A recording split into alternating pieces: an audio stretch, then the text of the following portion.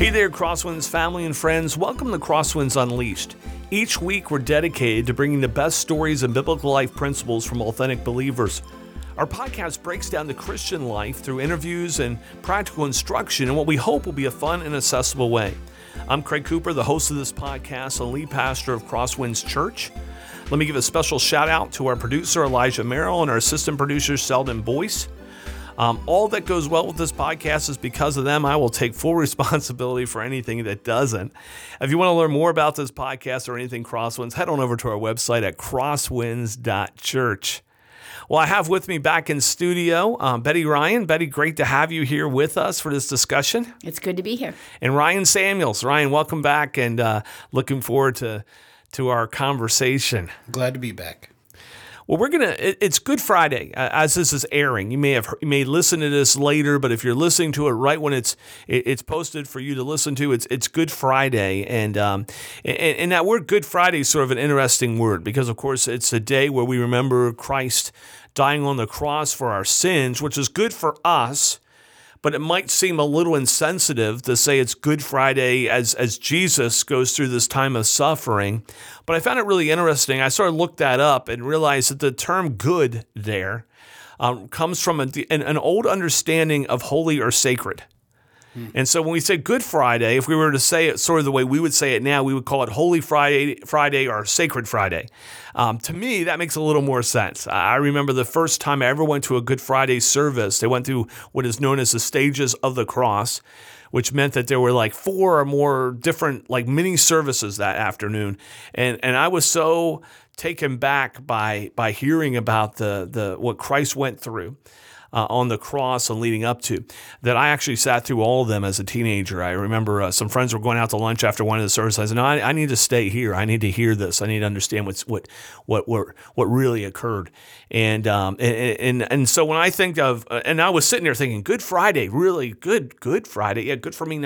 But when I finally, and this is just recently, really understood that it's really meaning Holy Friday or Sacred Friday, man, that made a lot more sense. All 4 of the Gospels talk about the crucifixion of Jesus Christ. You know, we find that in Matthew 27, Mark 15, Luke 25, John 19. All the gospel writers write about it because it's the crux for humanity. You know, the first statement of the coming Messiah, the Christ, the one who would redeem us, is all the way back right after the fall in the garden.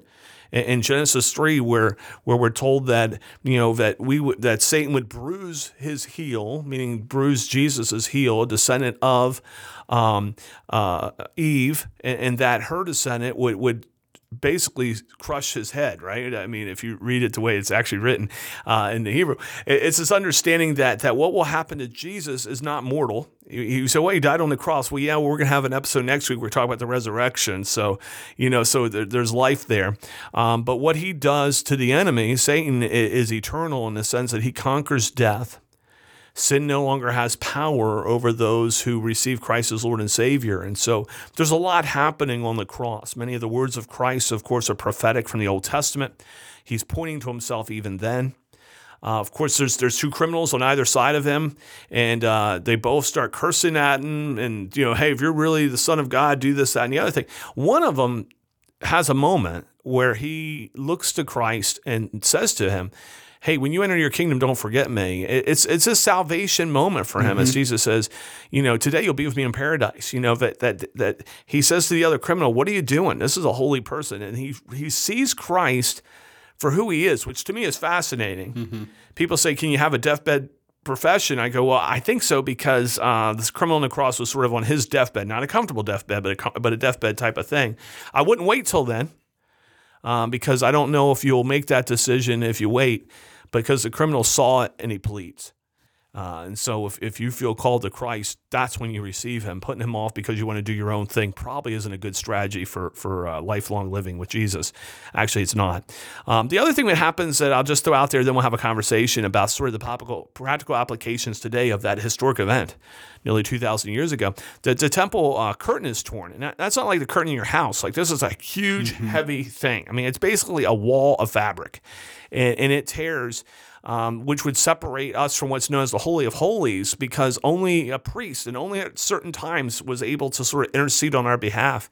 And that curtain is torn, which was a way of saying, look, now you can have direct access to God through Jesus Christ, who's God. So you can have direct access to God when you receive him as Lord and Savior. You don't have to go through anyone else. There's no intermediary. He is our intermediary.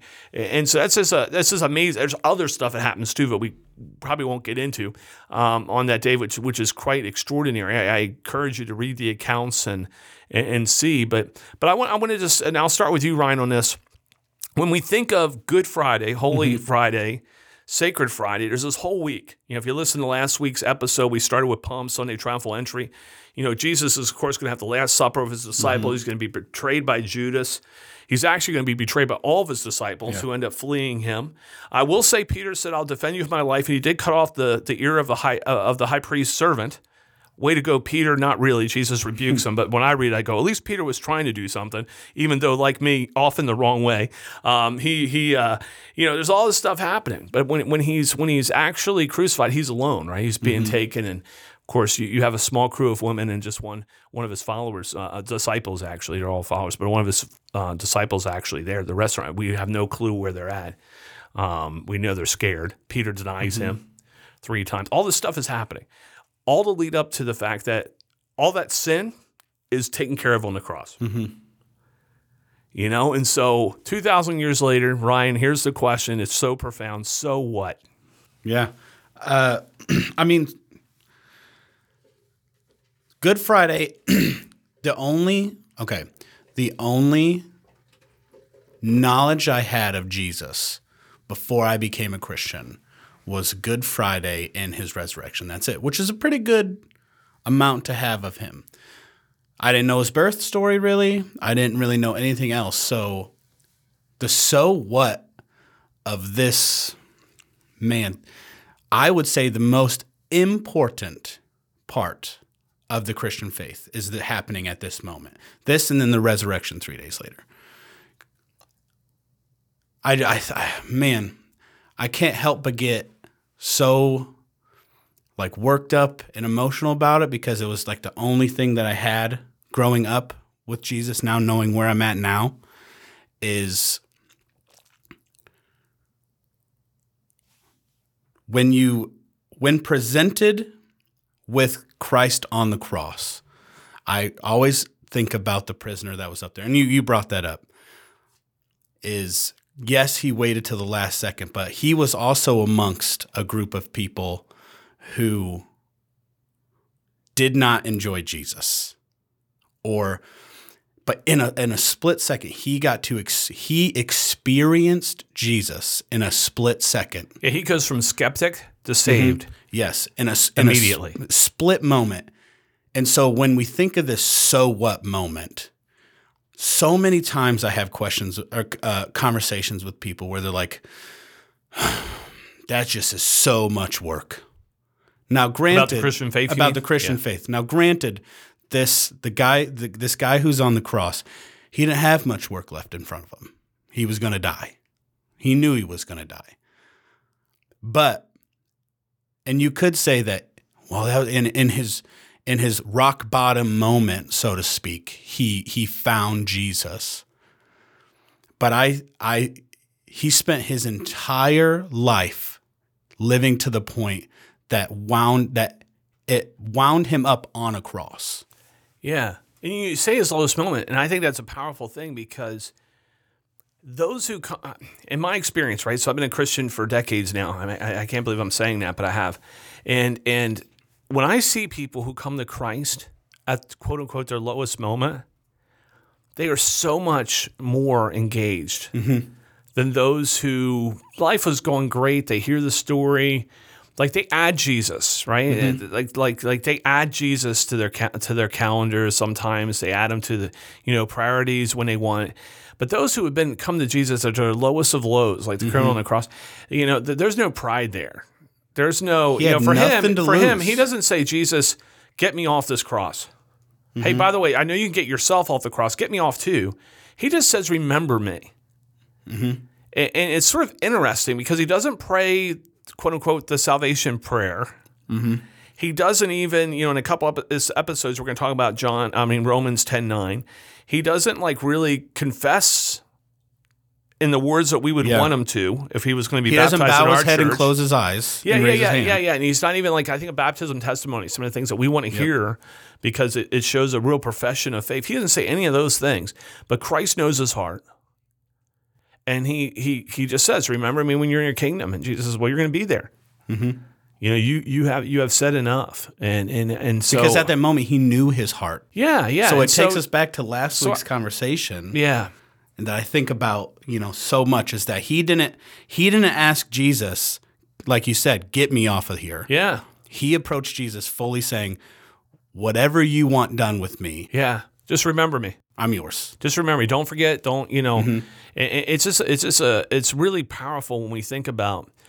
How we approach Christ, and how we approach that today, Good Friday, this holy day, this sacred day, and think about what Christ did. And when one of my favorite parts of the whole entire crucifixion story, is it okay to say I have a favorite part of that?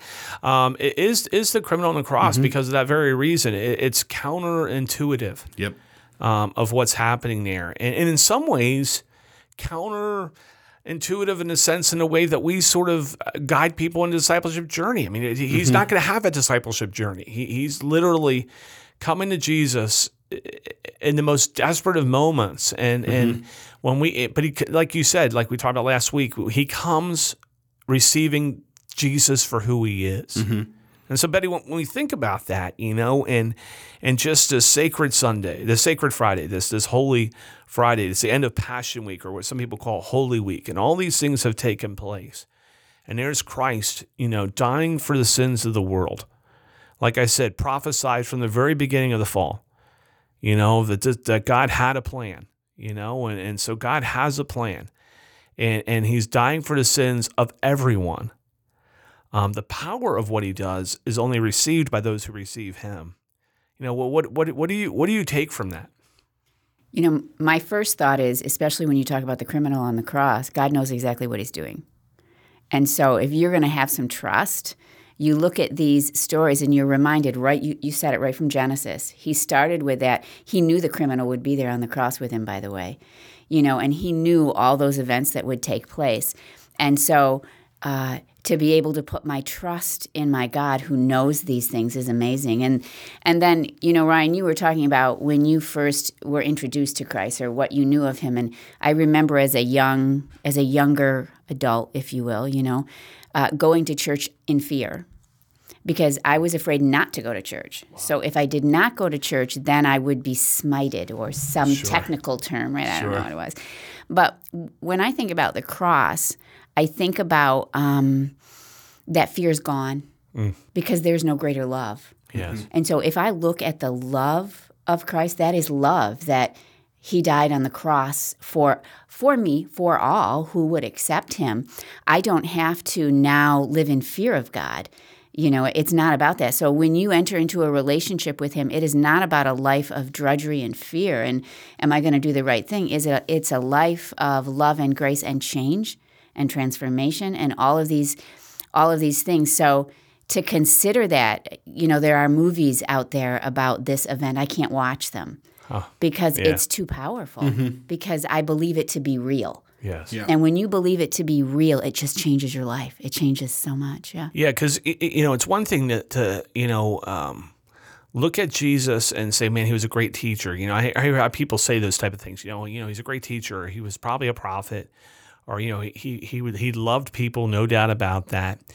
But, the reality of it is, although that would be a loving act, it doesn't have the true power. Mm-hmm. Then when we think about, John 3:16, for God so loved the world, and, I often say this, and you've heard it from other preachers and people too, put your own name in there. For God so loved Craig, for God so loved whatever your name is, that he sent his one only son, right? And so this is God. This is God dying on the cross, for us.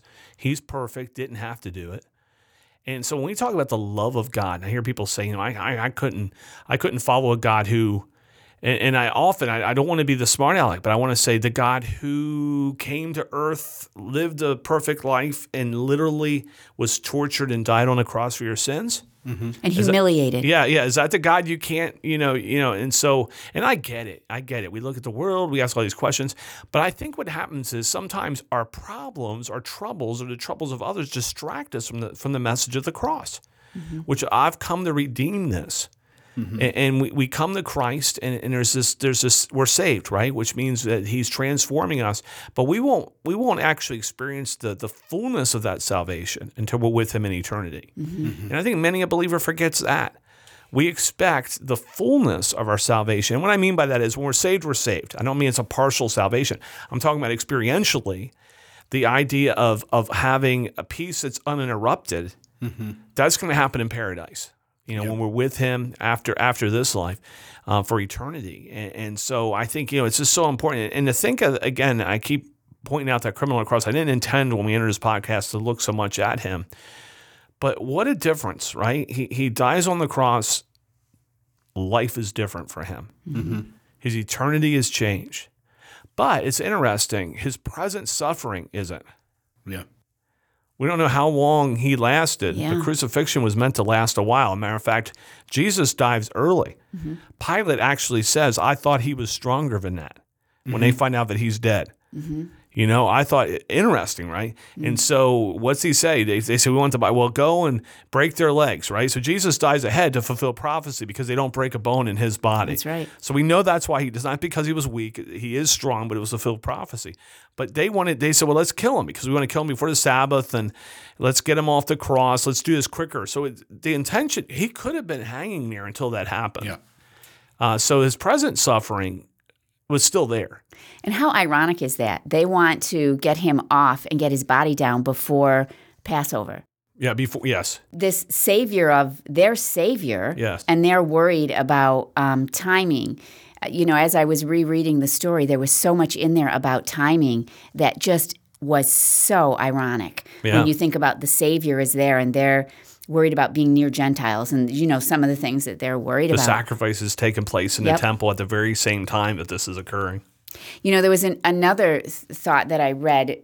I think it was in John's Gospel, and I'd have to look it up. But at one point when the soldiers come to arrest him, they say, who are you? And he says, I am, or I am Jesus, depending on which translation you read, and they go right down to their knees. Yeah.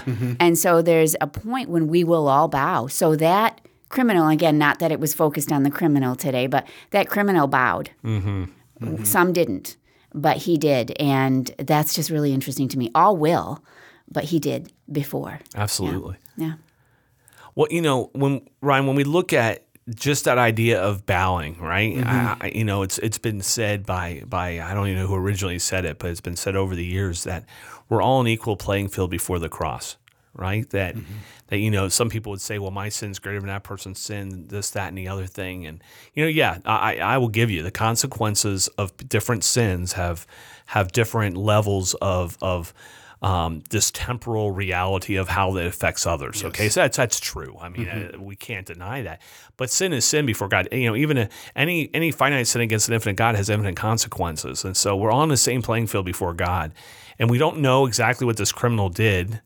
We don't know if he even did anything that deserved that, right? I mean, if you believe in capital punishment, should he have done? We don't know. I mean, the Romans were brutal people. They literally perfected crucifixion. And the only way they perfected it was by doing it over and over and over and figured out how can we extend this suffering? I mean, this is a cruel, cruel people when it came to crucifixion. And if you weren't a Roman citizen, crucifixion was something that anyone could just do it, right? I mean, there was no legal recourse for you if you weren't a Roman citizen. And so we don't know what he went through, but you have two criminals, right? They're an equal playing field, literally. I mean, and yet figuratively for all of us, we're all the criminal on the cross. We all, it says the wage of sin is death. We all deserve death, but the free gift of life is eternal life through Jesus Christ. One criminal got it, the other one didn't. And the only difference I can see is they come to Jesus, right? The one criminal comes to Jesus for who he is and understands it and understands he's not worthy. Yeah. He's not worthy, and Jesus didn't die on the cross because God counts us worthy. He dies on the cross because he counts us as loved.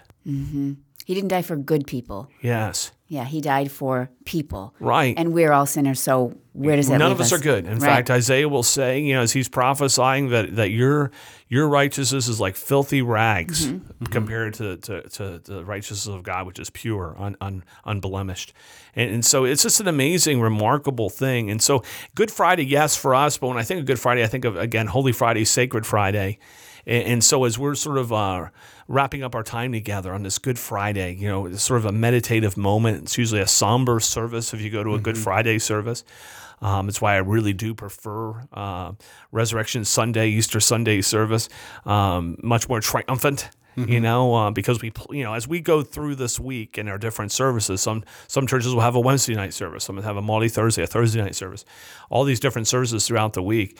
They're meant to sort of be somber and then resurrection. You're building up to this triumphant moment in the life of Christ and every believer, which is spectacular. But as we look at this Good Friday, this Sacred Friday, this Holy Friday, Betty, I'll start with you. What would be I say a meditative moment, and that sounds so, I don't know, whatever. But what I mean is, what would you have people ponder on as they're hearing this? And if it's not Good Friday, take a moment and still ponder what Christ did for us. But what would you challenge them to sort of set their mind on this holy day?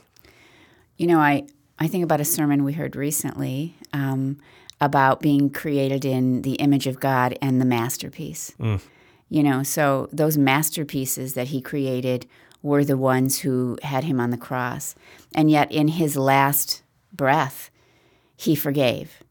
And in his last breath, he told, not in his very last breath, in one of his last breaths, right? He told the Which, criminal. by the way, were precious breaths. Yeah, absolutely. He told the criminal that he would be with him. And he told his mother, he took care of her. He cared so much for other people. Again, I have to go back to the love because I can't not. And his character, the character of God is, it can't be changed. So this had to happen so that we could be saved, because we put ourselves there, if you will, right? The sin. And so he died for us. And he died for you. That's what I would say to the individual. He died for you. That's good. Right. We talked a lot about the criminal. We talked a lot about that. And Betty, you kind of hit on a little bit of what I was going to say. But, the crucifixion was meant, we stated a lot, was meant to last a long time. And it was supposed to end via, I believe, suffocation. Like you can't breathe anymore. Yeah, you can't pull yourself up anymore. Yeah, so you're physically being crushed, and so by gravity. And you said it, is that whether you are in a spot where you think you've done so much bad stuff that there's no way that you can enter into church or a relationship with God because of what you've done, I will say, well, somebody in their final moments had nothing else to live for, had already done everything in their life that they could have done to, I guess, lead up to the cross. We don't know what it was, or lead up to a crucifixion. They're there. They've been sentenced to death. And in that moment, they experienced God in a new way, Jesus in a new way in their final moments. But then also to those, in that breath, is, you said it, Betty, is that in his final breaths, he knew there's no possible chance I'm getting out of this, because he knew why he was there. Depending on what translation you read, we experience the moment that Jesus is feeling all of the sins of all of humanity on him when he says, my God, why have you forsaken me?" He's experiencing all of that. He's experiencing what sin does to our relationship with God, which is to separate us from him. And so in those final moments of him hanging up there, and you said it, Betty, that he doesn't have a lot of breaths left. And so maybe why he died early is, obviously you can't break a bone in his body, but he was still loving at that final moment, those last few breaths. He's like, how can I do what I'm here to do right now? And so whether you find yourself in your rock bottom moment, or you think that you can't even get to that point because you are so far gone, you might think, or to those who are just observing of just watching and viewing in that crowd, so to speak, hint, hint, go watch last week's episode, is that no matter where you're at, whether you're at that rock bottom or whether you have nothing else to live for, you think, is that he will spend his final breaths to meet you there. His final breaths, he will do that. Yeah, I'll piggyback on that. As I give my final word, I would just say that we all have a death sentence placed upon our lives. That the scripture is very clear. For the wage of sin is death, and some may not experience it for 80 some years. Some of them may experience it much quicker than that. It doesn't matter. Any finite sin against an infinite God has infinite consequences, and so people will sort of downplay sin, and yet the reality of it is all the issues of the world come because of sin. It's not because of God. His plan in the garden was much different than what Adam and Eve chose when they decided to sort of become their own God for the moment. And for us, we live under the death sentence that they brought upon themselves and all of humanity. And by the way, if it weren't them, it would have been me. At some point I would have chose me over God too, and we've all done that. The good news is not, that's the bad news. Bad news, we all are under a death sentence. The good news is that Jesus already paid that price. And the reality of it is it's not an automatic covering in the sense that, he died for sin once and for all. But for us to experience that salvation, that redemption, we need to come and receive him as Savior and Lord. Mm-hmm. And you can do that even now. If you're driving down the road, keep your eyes open. But you can do that even now, wherever you're at. Say, Lord Jesus, come into my life. Like you want to make this sacred Friday, this Holy Friday, this Good Friday, really good. If you're not walking with Jesus, or if you have and you sort of allowed that relationship to sort of go stagnant for a while, just recommit yourself. Say, Lord, man, thank you for what you've done, and thank you for dying for my sins, being resurrected for my salvation. You are Savior and Lord of my life. And, my goodness, there's no better way to honor what Christ did than to fall into the intent for which he did it, which is to redeem you, to show love to you, to care for you. And so thank you for joining us. Next week, we're going to be talking about the resurrection, a little different tempo of conversation as we talk about the conquering of death by Jesus Christ and what that means for us as believers. Join us next week. But also remember, check out crosswinds.church. You can find all things about this website and, of course, Crosswinds Church by going there. But as always, for now, be blessed and bless others.